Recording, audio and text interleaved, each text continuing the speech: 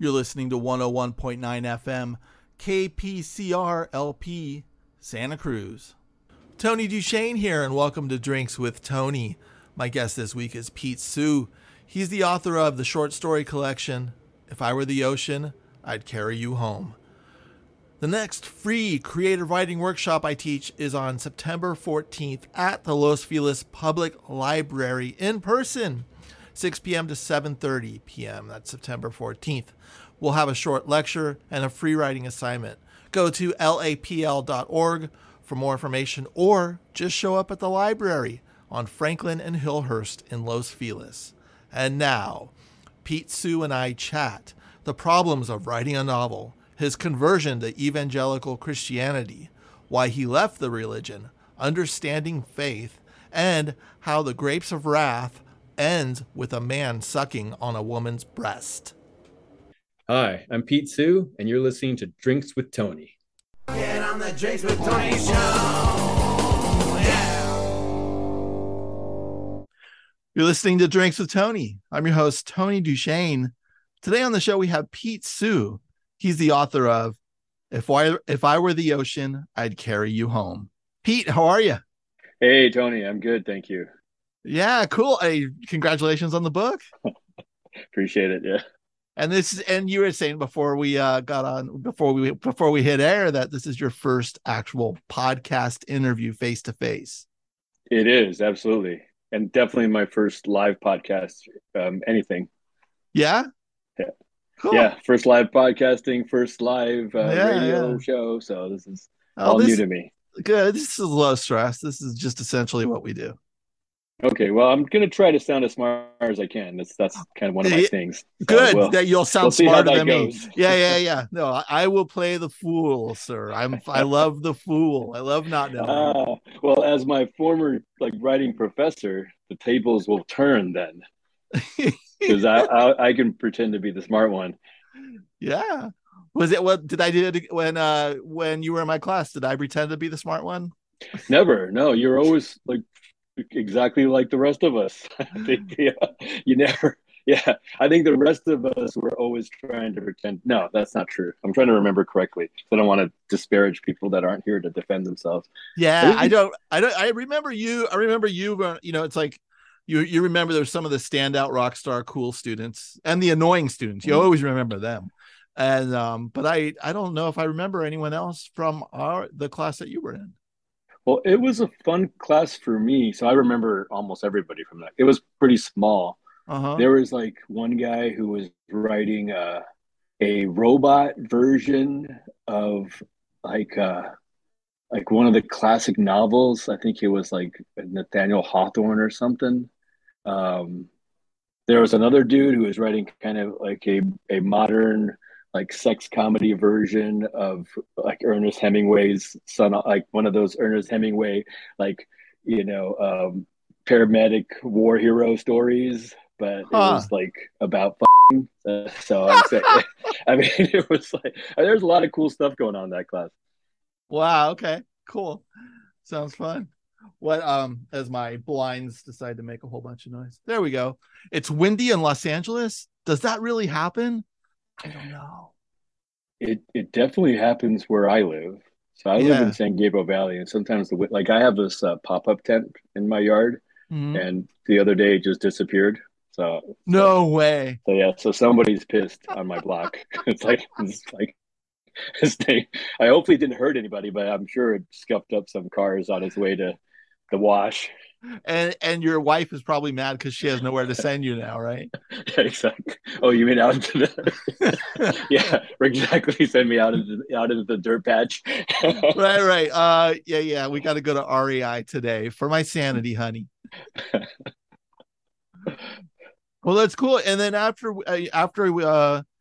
you ended up part of the Penn Fellowship and getting some good stuff going with them, yeah. Yeah, for sure. But actually, before that, just one thing, I don't think you know this, but the first short story that I ever published came out of your class, actually. Really?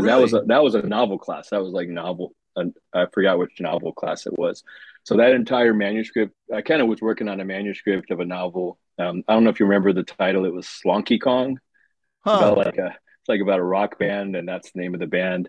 Oh, The cool. novel went nowhere, but there were like a few pages in it that were awesome, Yeah. that I thought were awesome in it, that I loved, that I just could never let go of, even though I kind of like left the whole rest of the manuscript behind.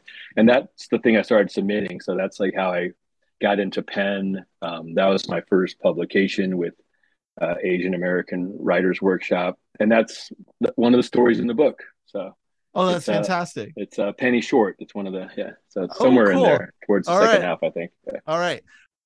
A novel class gets you a short story, and it's supposed to be the other way around. You're supposed to come out with a novel. What happened?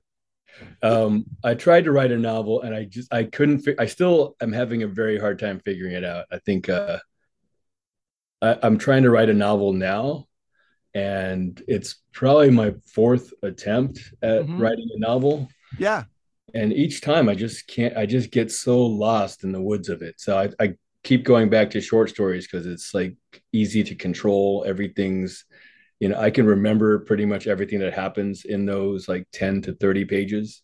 Right. But in a novel, it's just a wilderness. Like I don't know what's going on from one day to the other, or from one character. Like there's so many things. It's just like um, one thing I think about is it's kind of like having like you have to have faith to write a novel.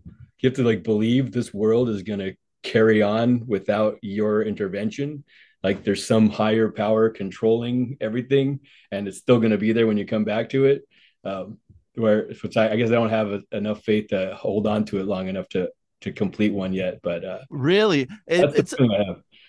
it's a very normal thing though to give it like 4 or 5 shots, and then you're just like, and then it's I mean the only way to learn how to write a novel is to write a novel. There's no getting out of it. Like these people that are like, I get these people that come to me sometimes as one-on-one clients, and they're like, teach me about structure, and I'm like, no, I have to unteach you about structure, because it's so I think that bogs people's minds down, and just really being open and just showing up and going, okay, my characters, what do they do today? That's how I hit it. I hit it by not knowing where I'm going, like kind of having an idea, but let the characters discover for me, and then it's just like, but that takes many pages, and I lose so much. I got to kill so many pages, but it's just, so So at many some pages. point, Yeah. yeah, at some point it's just like, oh wait, this is where the story starts, and I've already written 100 pages. This sucks, but you got to write the 100 pages to get to where the story starts. Get to page one. There's Yeah. like they're like page negative 100. It's a countdown kind of. Yeah, exactly. And I know there's a lot of writers that don't have to do that, and they're better than me, I guess. But I think that's where I just go, okay, here we go. This is what's going on. This is what's happening. This is how it works. I mean, I've tried like all kinds of systems. Yeah, Like there's a novel in 90 days. I think it's a pretty popular. It used to be a class in LA, novel in 90 days. which I'm totally against. You're totally okay. So I am. we won't name the teacher because I think there's a lot of teachers that teach this Oh kind no, of you thing. can name the teacher. I mean, I'm sure I'm a huge fan of the teacher. I'm just kind of, I don't agree with I agree with getting momentum, but I don't agree with that time constraint of 90 days. I think it hasn't worked for me. Like there's something about that pressure to produce like a word count every day Right. that I just start like, I don't really care what I'm writing. I'm just trying to get a number onto my computer every day.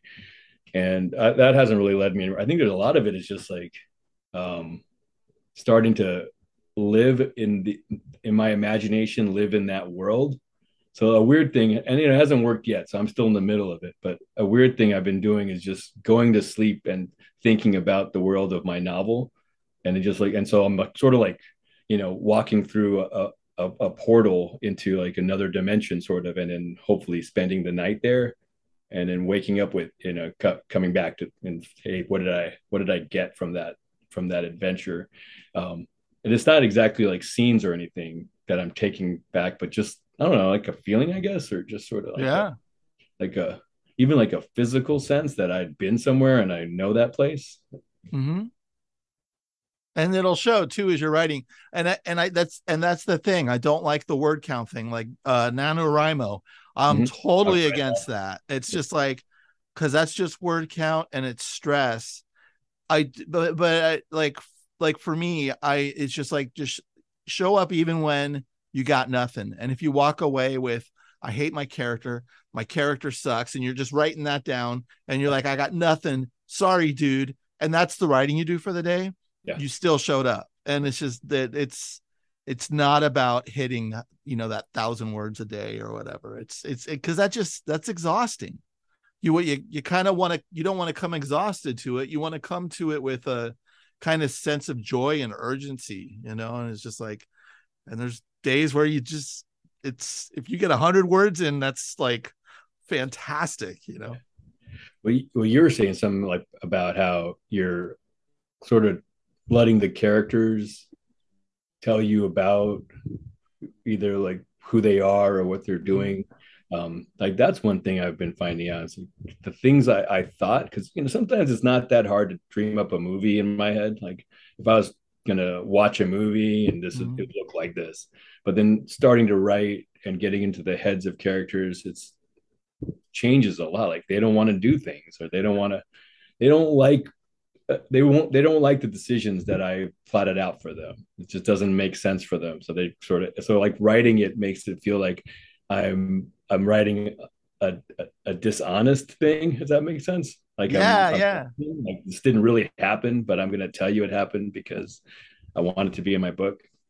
So if your characters are going a certain way, you try to bring them back to where you wanted them to go instead of letting them take off. I'm learning to let them go where they're supposed, like where they want to go. Yeah. So I think that comes out. It reads like just much more honest. It's just like, I feel like, well, I know I can tell if I'm reading my own work and like I'm forcing something to happen that doesn't really make sense for them. Yeah. Even if it somehow makes sense for a plot, or even if it means I have to change like 50 pages of stuff to make it work, but it's better that way.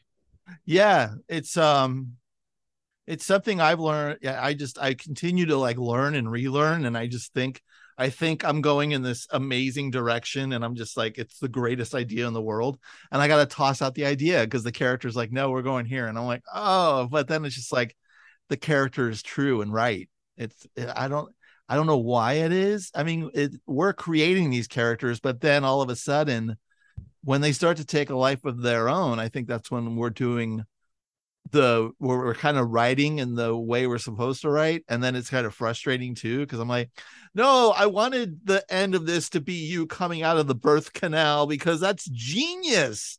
And now you're just in love. That sucks. That's that I had a ending to the current book I'm working on where that was the end, and I thought that was the coolest ending ever, and then it's just like, no, he just falls in love, and it's like, what? Yeah. I hate myself for that. I didn't want to do I that. love that, because the ending, the first ending, the birth canal ending, right?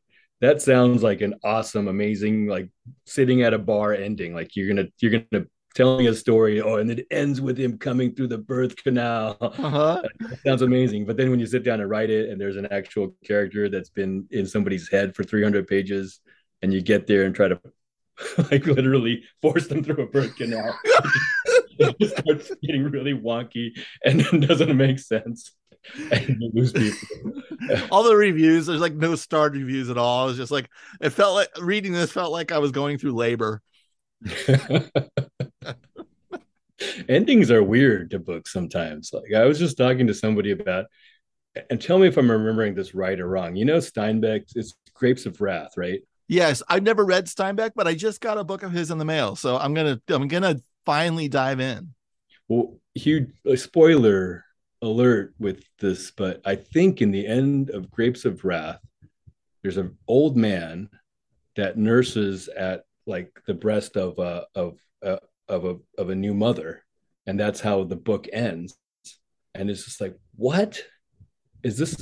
Is this the real ending? Like this is like how you're going to end this? But so I can't believe that Steinbeck thought that up ahead of time, that I'm going to end on this scene of like an old like guy nursing like as a baby, right? It must have been something that just came through the process of this is the only thing that makes sense here. And so Interesting. Then, but did it make sense as a reader?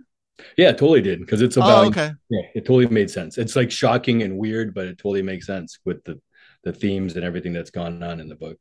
Yeah. So that's interesting. And it probably like was very distressing. He's like, really? We got to go here.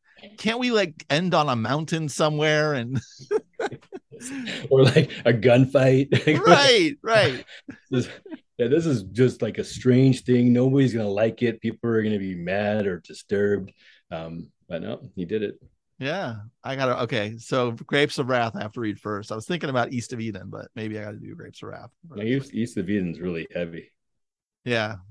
Literally, Grapes of like big. yeah. So yeah, maybe that I have that on my shelf and it just sits there and looks at me with disdain. It just looks at me and goes, no, you are not good enough for me. Yeah. But speaking of East of Eden, I think there's a lot of like Bible story in that. It's like like a long meditation on the Cain and Abel story. I think. Really? If I remember correctly, yeah. I'd be all over that. Yeah. The I'm reading Ulysses right now. Yeah, well, I'm doing it in kind of like a book club way, so it's moving me forward. So I'm almost to the end, and I didn't think I'd ever be able to. What's that? Congratulations! I've never made it through maybe more than like 50 pages of it. Yeah, that's where a lot of people stop, and that's where I've stopped like probably 4 times in my life. And then this is the 100th anniversary of publication, and I'm like, all right. I don't know if you know Jim Ruland. He writes for Razor Cake, and he's got a couple books out. And he's got a James Joyce tattoo of James Joyce on one arm and Ulysses on the other arm. And I'm like, and he's the reason I'm reading it because I'm like, if he's going to dedicate his life and skin on his body to Ulysses, I can at least put some time into this thing and see why. That's the legit reason to read Ulysses, to finally get through Ulysses. Yeah, I'm just like, if he can do that, then I can just read it. And with like doing it as where I'm listening to this a guy help, like before I start the next episode, I listen to this 10-minute lecture. I'm like, okay, here's what's gonna happen. Don't gotta worry about this. You'll be confused here. Notice this, and it's helped a lot. And now I'm just like, now I know I'm going to read Ulysses again. I'm almost done with it, and I know I need to read it again. I never thought I would say that out loud until 2022. But read it again. You know for sure you're gonna read it again. You're gonna do the whole like. Isn't there like some sort of thing in Ireland where they have a? I'm going to Dublin. I'm doing the whole thing. No, Dublin is now on my travel list. Yes. Like a guided tour of like all the. I'm making this up because I haven't read it. No, there's a total guided tour, and I'm sure the locals of Dublin roll their eyes as far to the back of their head as possible, going, "Here they come again." Another one. Here they come again. Yeah, and it's and I got like the yes in my eyes. Oh well, you'll have your book with you, right? And you'll be like, yeah. Like marking it, this is what it really looks like. Yeah, there's a map. I was at the Huntington the Huntington Library, and that's close to you. Yeah, it's right next door. Well, not next door, but it's close. The first time I've ever went, and they got a whole Ulysses section in there with original copy of the 1922 edition, and then like maps and stuff. And I geek out there. That was so cool. That is really cool. I'm embarrassed to say I didn't know that. I didn't know they had like a original or an old Ulysses. Wait, did you say it's the original? I think it's part of the first pressing of yeah. And it's the same room. They got, I think they have a Gutenberg Bible in there. It's like the whole like room where there's a lot of literary stuff. That's cool. I should go back and hang out there. I haven't been in a while. Yeah. The gardens are so beautiful. It's like, why do I want to go in there? Yeah, it is. Yeah. You're like sneaking your bottle of wine in and your bread and your cheese. And, where are we doing this? But speaking of Bible, you got a lot of Jesus in this thing. Yeah, I have a lot of Jesus in my writing. Where does that come from? Do you have a lot of Jesus in your life? I don't have, well, I guess I have a lot of Jesus in my life. There was a time in my early 20s where I had converted to evangelical Christianity. Really? So, So, oh, okay, this is fun. Okay, now and what did you now? How did you grow up? Were you Christian when you grew up? I grew up in a pretty mixed religious family where people practice Buddhism, like traditional Taoism, and Uh-huh. then my stepdad and his family were evangelicals, or I guess a lot of them still are evangelicals. Okay. So from time to time, we'd go to church. We went to church off Right. and on growing up.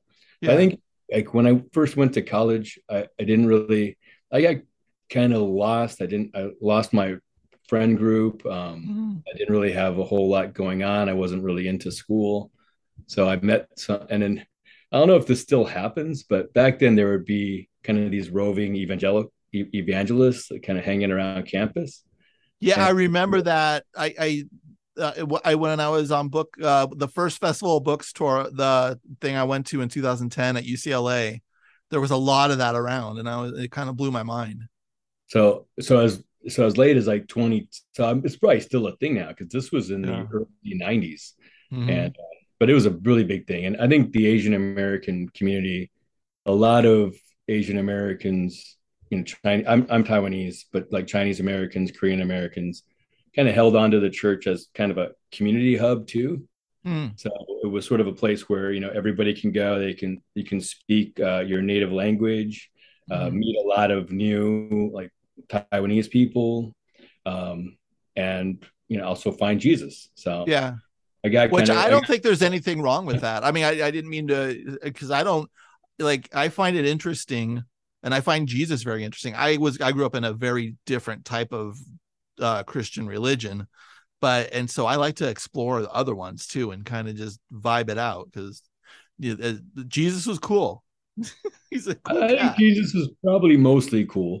Yeah, I don't yeah, know, yeah, but yeah, and I remember from your book, and maybe I don't know if you mentioned it in class or not, but you grew up Jehovah's Witness, right? yeah, yeah. So I don't know if it's.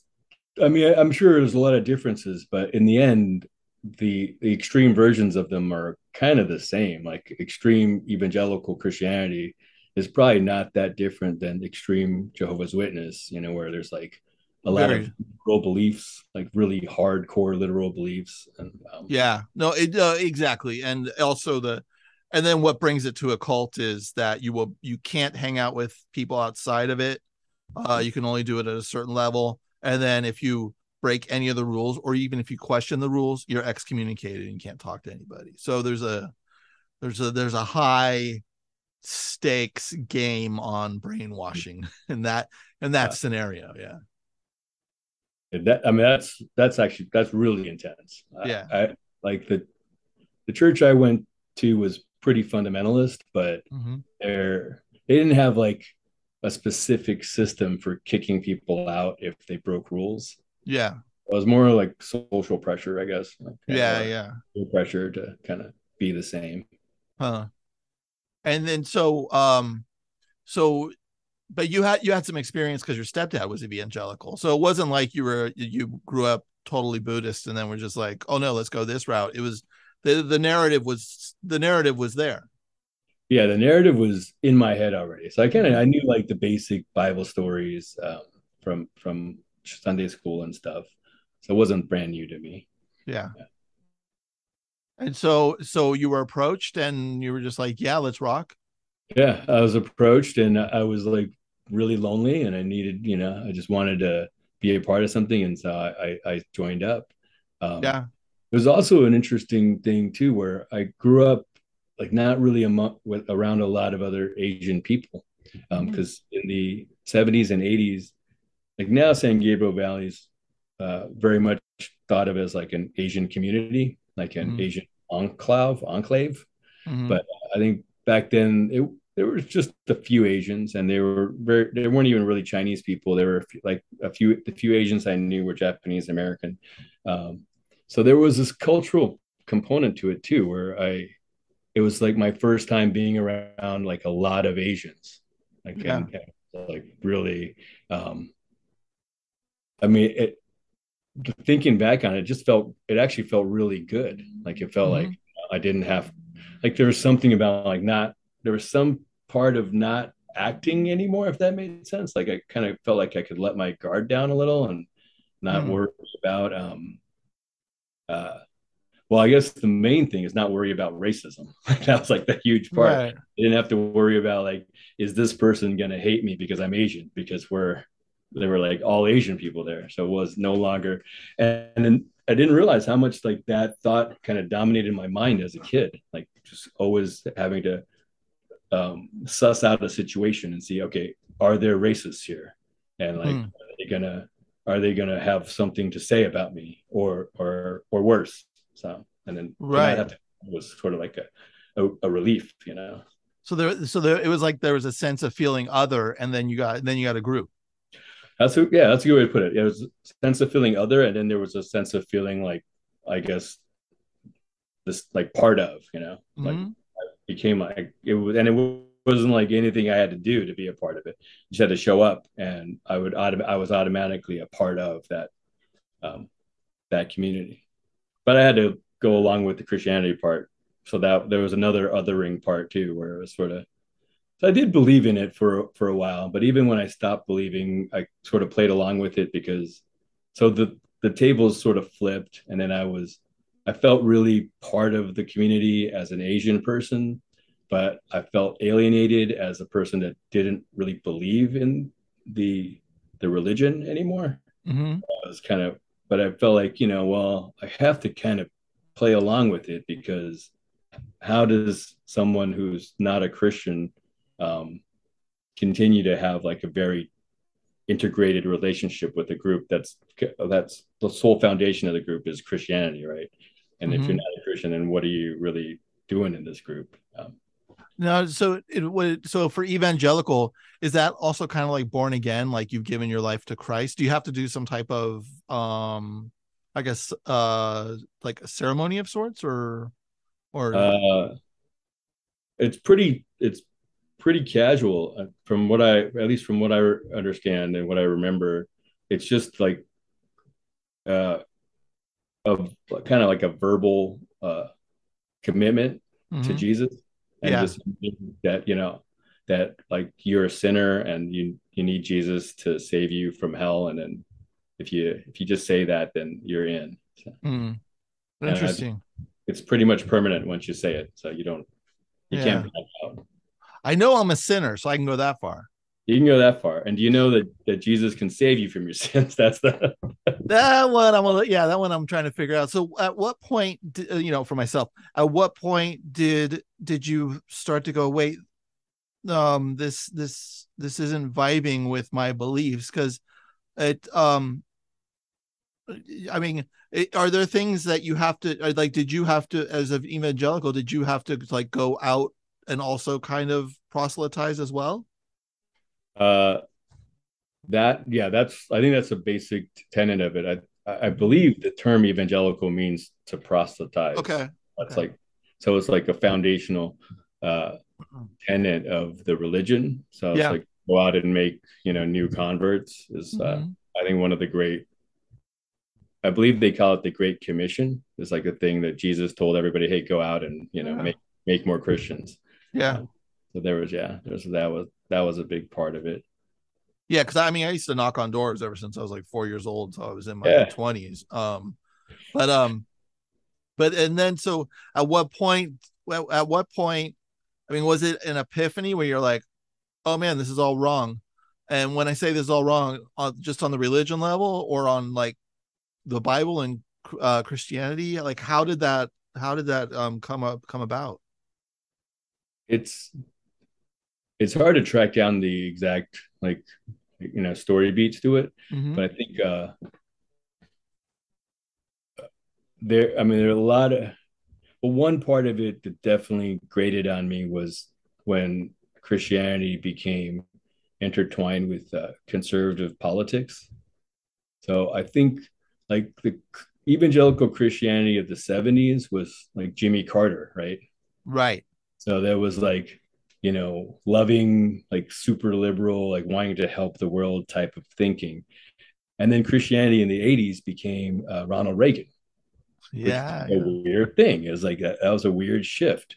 So then Christians became people that were, pro big business, anti-tax, anti-government, and then all this sort of social stuff like pro-life, anti-gay, and then weirdly somehow became pro-gun, became like a Christian tenet. And this is filtering into evangelical religion. For sure, yeah. Yeah, okay. Like a lot of evangelicals are now big time Second Amendment supporters. Right. But this wasn't the case until it got politically intertwined. I mean, I don't know the history exactly. So just my experience of it was like in the 80s and 90s, like being evangelical meant being a Republican and being like staunch, pro-life, anti-gay, right, anti-government, and pro-business. And so, yeah. And it was like the muscle man Jesus movement. I think there were even like T-shirts of like Jesus with like muscles and a M15. Just like became a thing. If Jesus had muscles, I would have stayed. I just thought he was a skinny hippie. If Jesus had M16s, I might have stayed. Yeah. He's a superhero. Exactly right. If like Jesus Rambo, if Jesus had like a red headband. Yeah, instead of the crown of thorns, it's a headband. He's in the headband and like a huge machine gun and like a bullet belt over his shoulder. So you see, so when you started to see this part of it, is that when you started questioning? Were you questioning the religion, or were you questioning the Bible, or kind of all at once? All at once. Yeah, I was really questioning like the culture a lot. Like one of the big signs for me looking back was like I was embarrassed. I was embarrassed of the religion because it's like these are people that are doing embarrassing things. I mean, besides the proselytizing, which is already sort of socially embarrassing, right? But yeah, I know that too well, my friend. Right? So that's already like, wow, I'm embarrassed for myself. Yeah. But then there's this like deep, like core, like an embarrassment to, if there is a God, an embarrassment to God that you're gonna like, attach his holy name to like machine guns. Yeah. And, like hatred, so. I understand that so well. I felt the Jehovah's Witnesses, they kind of don't engage in any of that, which is the problem because it's kind of cool that they don't. But what I was starting to see, I was starting to go, wait a second, this is hard for me to represent. This is because there's these things happening that I don't agree with, that feel wrong, and they're not being they're not being rectified. They're just like, oh, just wait on Jehovah. And it's just like, actually, that this looks really bad for Jehovah. And I still believed in Jehovah at the time. So I'm like, how can I represent him and the Jehovah's Witnesses at the same time? And I started to like get a crack in my faith. And that's when I went, I just can't go anymore. And I don't know what's wrong. I know it's the truth, but I just can't go anymore. It's just kind of like, that was the beginning of it. And it took many years for me to like figure out, oh wait, the Jehovah's Witnesses aren't the truth. And then that shattered me, that just gutted me to no end.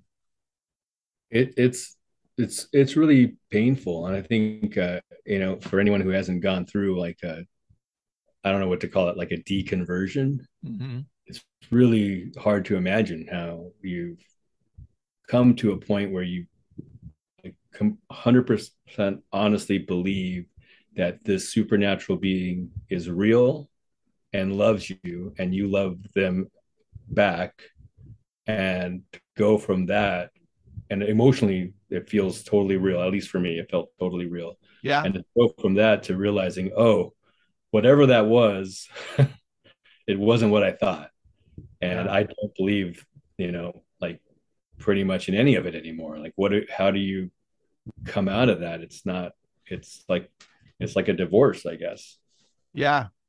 And some people don't come out of it because they stay in because they got it, like the social thing. I mean, you lose your whole social your whole social network. Yeah. And then I've known some people who've actually left and killed themselves because they just think there's nothing. God. And it's It's people will, easily make fun of, like, oh my God, you believed in that. And it's just like kind of ha ha.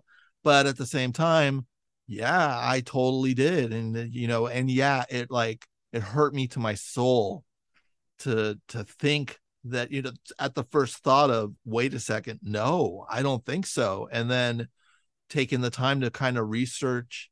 And then someone told me, oh, Walter Kern. He wrote Up in the Air and some other books. I was interviewing him, and he grew up a Mormon. And then I told him about the crises I was having, and he's like, "Oh, we got to talk." And so we went into this bar. I don't know if he drank or not, but he smoked. So I just remember that the bar was empty, and he was like, "Can I?" I was like, "This is Walter Kern. Can you smoke here?" And they're like, "Yeah, whatever." But he told me go back and research how the Jehovah's Witnesses were founded, and just research the history. He's like, that's what I did for Mormonism. I believed in with all my soul it was Mormonism. Then I went out and researched the history of it and how it got to where it was. And then he's like, and that's when all lights out and I was gone. Yeah. And I did the same thing. And I was like, oh, okay. Okay, then. Now the narrative we're told is inside the church is very different than what actually got the church to that point. So I think it's the same with evangelicals.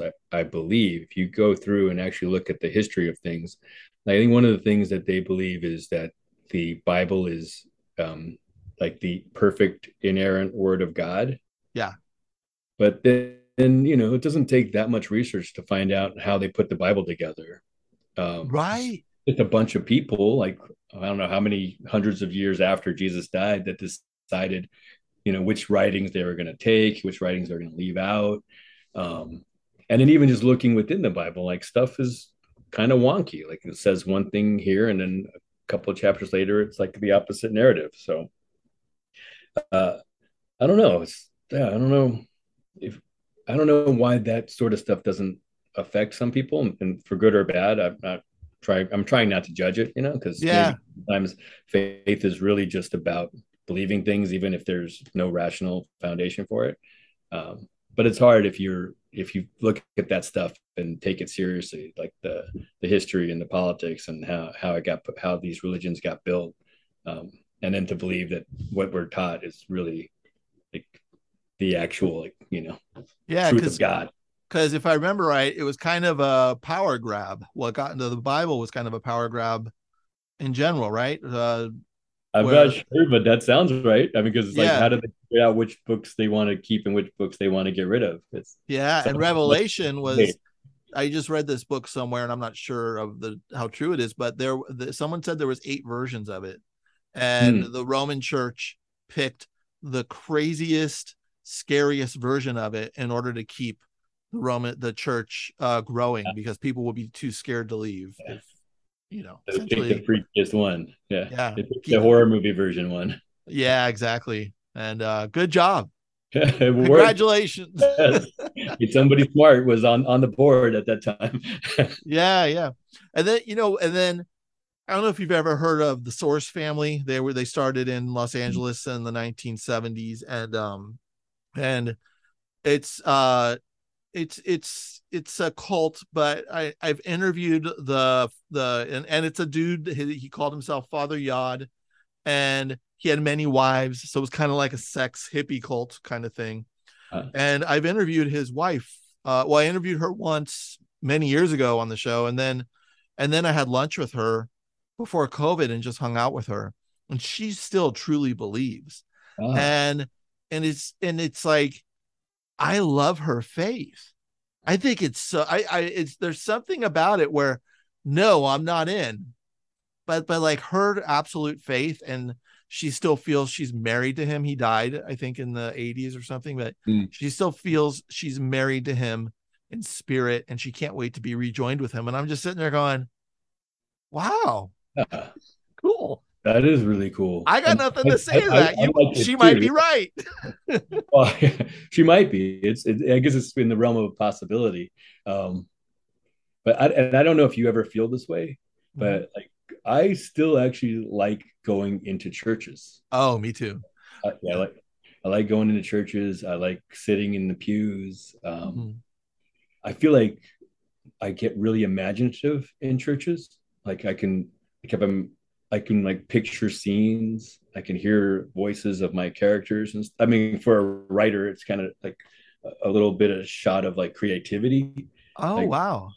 and I don't know what it is, but and I can even start to feel like some presence of something, and I Uh-huh. don't know what, but it just, I don't know, I just like it still. I still like it. I don't want to go and listen to a sermon or something, but Yeah. I like sitting in a church and just soaking it in. See, because so I couldn't go into churches. Like I couldn't even walk into, because that's Oh. demonism to the Jehovah's Witnesses. Hmm. So like even when I went to Paris when I was married, um, and we were going to go into Notre Dame, my wife at the time was like, "Should we go in here?" And this is after I was already questioning, and I'm like, "Shut up! It's Notre Dame. Get in." But that's how we used to talk. No, I'm kidding. I'm sure I just politely explained, no, this is a tourist thing and blah blah blah. But so for me, going into a church and like actually seeing a cross, and cross was also demonism too to the Jehovah's Witnesses. Oh, wow. So it's like I want to get like a cool necklace that has a chain that has a cross on it, and it Yeah. doesn't mean Christianity to me. It means pagan. But people will think I'm totally Christian if I have it. And I kind of want to be the Total pagan. confuser. Yeah. But it's just, and that's what one thing that Isis, the woman that I was just telling you about, she said something to me that I found interesting. She said we need to respect the ancient text. She called them the ancient text, and she was talking about Buddha. She was talking about all of them across the board. And then it's just like interesting, and that's maybe why churches, like I have a respect for them, because they have a tradition and institution for years. It may be terrible sometimes, but Yeah. you know it's at the same time it's this, there's people, I guess the majority of people want it to be good and want it to have a meaning for something that's like hope in life, and I think that's pretty cool. It's a hard thing to wrap my mind around, because Yeah, yeah, every time I think about it, I keep flipping from one side to the other. I feel like I think about, well, all churches probably have these same kind of big problems, institutional problems of abuse that yeah, just become like so part of the structure. And you go, oh, they've done nothing but evil. And right, then you think, oh, but all these people had such a like loving, experience with their community, or with their God, and that's beautiful, and it's like yeah, it's so meaningful to them. But then you come back to it, but what about like imperialism and colonialism, and how they yeah. used as a weapon for empire, and then but then it just keeps circling around. And I guess it's like everything humans do, it's like could be like totally awful and wonderful at the same time. Yeah, I mean, being in Genghis Khan's crew was probably awesome, you know? I know, right? Yes. It's like, Yeah, I feel like where do we Genghis is get wine like this? I only like get a this hero, here. right? It's like this is a heroic figure that is so amazing. Would have been the best experience ever, and you slaughter like thousands upon thousands of people on the way. And there's that. Yeah, that's, I mean, that's the thing that really got me out of the Jehovah's Witnesses, because Jehovah was going to kill everyone that was into Jehovah's Witness in Armageddon. So essentially, we had to get out there to save everybody. And the people that said no, they were just going to die. So that when I got to that, when I just sat down and thought to myself, I was like, how many billions of people are on Earth and how many Jehovah's Witnesses are there? So essentially, Jehovah's going to have more kills than Hitler and Stalin put together.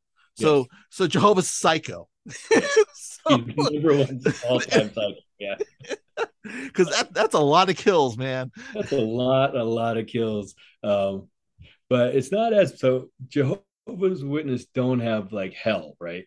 You don't have No, like it's just like one you burn. either get Just death. paradise, you get paradise, or you get death, and death is just to dust we return. Which is it's just one of their selling points. They go, we don't believe in a fiery hell. And here's in the Bible where it says, and it's just like, oh wow. And then you get, then once you get in, you're like, well, it's kind of the boiled frog thing. I mean, it's, it feels good. Everything feels good. And then to the point where I think too much, which is a problem to them. And I just go, oh, well, if 90% of this is good, but 10% is really bad, it can't be. The 10% is so bad that the 90% does not make up for what's wrong with it. But I still have love and acceptance for people who are Jehovah's Witnesses, because in their heart, they feel like they're doing right. And they're not going out there and doing the questions and doing the research. They really feel like they're doing right, because I used to be that guy. Totally. I mean, this conversation sort of makes me think of the larger conversation that we don't have that much. I feel like we don't have that much. Is there's a lot of what I perceive, or other people, what we perceive as evil on the other side of the political spectrum, right? Yes. It's hard enough to have a conversation where with another human where we can look at, well, okay, but can I understand their perspective and even see something good about them? It's really hard to talk about this with somebody, let alone, or including also thinking about it myself, like trying to imagine, like, hey, is like someone who's, completely obsessed with Fox News, like, does that person very likely have a like a good heart and really love the people in their lives and care about things that probably I care about too? I feel like, I don't know. I don't know why I brought that up or what I'm going to say about that, but it just feels like something, us talking about religion and coming out of religion and not being religious, but having an understanding that, hey, I get, why so-and-so is still in it and why it's meaningful to them, and maybe even why it's good, in their own way. Yeah. And I think maybe a lot of politics, because we're such a big country, that I don't know anything quite outside my California bubble. It's like I grew up in San Francisco. I live in Los Angeles now. I've kind of just been to cities. I've never even been to the South.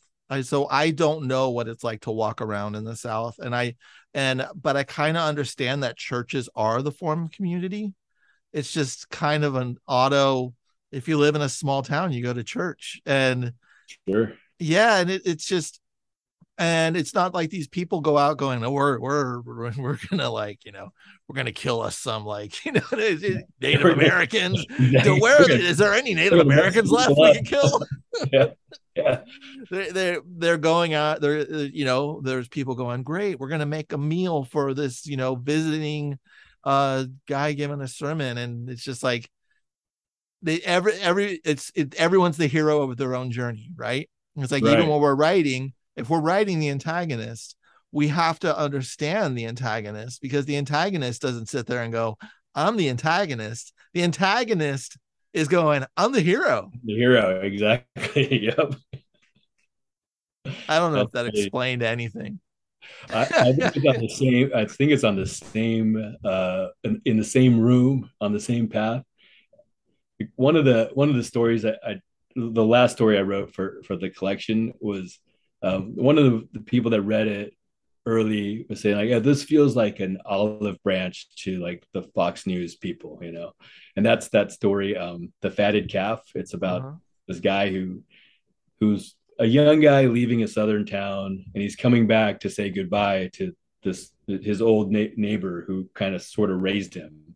Yeah. And there's just sort of like, there's a lot of my feelings about this stuff I put into that story, where it's kind of like there's chasms that are never going to get crossed. And so what do you do with those? Like you just, but then, because there's also like bridges that are very real, like real connections. But yeah, so I didn't have an answer for it. I still don't have an answer for that, but it's something that I think about a lot, and I'm sure a lot of people in our country are concerned about. It's someone sent me a note about 4 months ago and said, David Mamet's like Republican now. This sucks. And I was like, did he say that? You know, is he? And then she sent me a link, and it was him being interviewed on Fox News. And so I was like, oh, and I watched it, and he didn't say anything about being Republican. He was just on Fox News. So she took that to be his affiliation just because he was on the show. Like for me, if Fox News got in touch with me and said, Tony, we want to talk to you about your book or this or that, I'd be like, what time do you need me? And are you sending a car? And will there be food? It's like, and is this going to be an ongoing gig? Right. Are you offering me a weekly? And you know what? I would take, as long as they didn't give me editorial, what do you call it? Pronouncements or rules. I would take it. That's like be awesome. Yeah, it'd be awesome on Fox News. I actually don't know what's on Fox News. I don't either. That's what. It'd be awesome. But it's just like, you know, I look at the hypocrisy of like Hollywood too, you know, where it's just like where they have like the Oscars and they're all, oh, we're eating vegan because we want to be careful about our environmental footprint, and you're just like, you know, look at who you're like you just look at what they're doing like in other areas of like these huge corporations like Apple and all that stuff, and you're just sitting there going, you guys got slave labor in other countries and you're not, you don't even care, but we're gonna eat like veggies for this one evening. I mean, it's even, I don't really know. I don't know who's on this list, but on a very local level, you know, we all know we're in a huge drought. So there's water shortage everywhere. All across the Southwest, you know, California, one of the worst situations. And they put out this list of all these sort of like leftist, you know, celebrities and how many thousands of percents over the budget they are on their water. Yeah. Like, yeah, it's all talk, man. I don't. Yeah. And that's the hypocrisy that I just like utterly despise. And I think because I grew up around hypocrisy that I didn't even know was hypocrisy, but yeah, it's just like, if your lawn is totally green right now and you're living in California, you're part of the problem. And I don't know if I mean, in the end, we might be too far gone and nothing's going to help, but you got to at least try. I mean, you got to give up the lawn. It's right. No, I've been watching Road Warrior just to make sure that I'm ready for when it comes. Right. Who knew Warrior would be so prophetic? Yeah, exactly. Mel Gibson was our Messiah for the prophecy of. Well, Mel knew all along. Yeah, but but what's funny is, like, when I was a kid growing up, we were in drought, and you were never supposed to flush your toilet after you peed. It's just like, and that was in the suburb of San Francisco in the 70s. So it was just like, and the whole family. So if you pee, it doesn't flush. So you go in there and you just, and that was just such a normal thing for me. And then when I was married and, you know, in the 90s, and then it's just like, I wouldn't flush after I peed, and it would drive her nuts because she was from the Midwest. And I was just like, oh, I've just never gotten out of that. And then now it's all come back around, and I don't flush after I pee. And I look like I look like a prophetic genius. Yes. Everything's cyclical. Yeah, exactly. But there's this old, I forget, it's some old psychologist, probably Carl Jung or something. It's that everything's cyclical, and you can only, but it's like a spiral cycle. So so we're going to cross over the same cycle over and over again, but we can only hope that we're cycling up and not cycling down. So it's kind of I think about that a lot, because it does seem like everything's cyclical. Yeah. But is this version of like passing? So we're passing through drought again. Like, is this version of drought worse than the last time? It seems a little worse. So hey, are we cycling down? That's not a good sign. Yeah, no, I do feel like it's worse, and I feel like there's a lot of denial going on.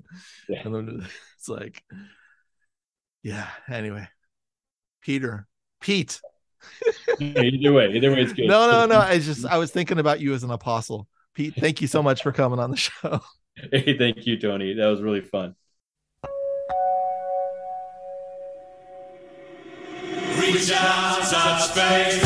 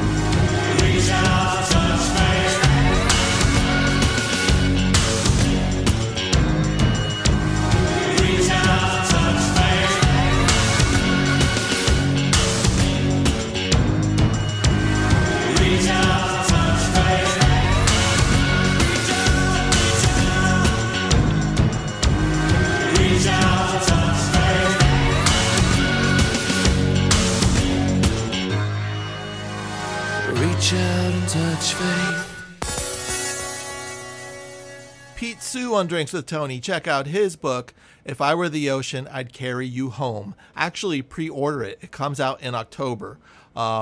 We just did it early. We did it early for you. Support your local library. Read books for free by borrowing them. If they don't have them, request a book. They'll buy it for you to borrow. That's how it works. It's totally genius. Thanks for listening and have a great weekend. You're listening to 101.9 FM, KPCR LP, Santa Cruz.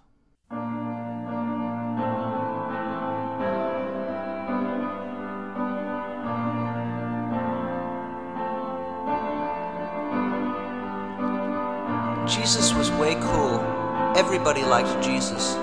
Everybody wanted to hang out with him. Anything he wanted to do, he did. He turned water into wine, and if he wanted to, he could have turned wheat into marijuana, or sugar into cocaine, or vitamin pills into amphetamines. He walked on the water and swam on the land. He would tell these stories, and people would listen. He was really cool. If you were blind or lame, you just went to Jesus and he would put his hands on you and you would be healed. That's so cool. He could have played guitar better than Hendrix. He could have told the future. He could have baked the most delicious cake in the world. He could have scored more goals than Wayne Gretzky. He could have danced better than Baryshnikov. Jesus could have been funnier than any comedian you can think of. Jesus was way cool. He told people to eat his body and drink his blood. That's so cool. Jesus was so cool. But then some people got jealous of how cool he was, so they killed him. But then he rose from the dead. He rose from the dead, danced around, and went up to heaven. I mean, that's so cool. Jesus was way cool. No wonder there are so many Christians.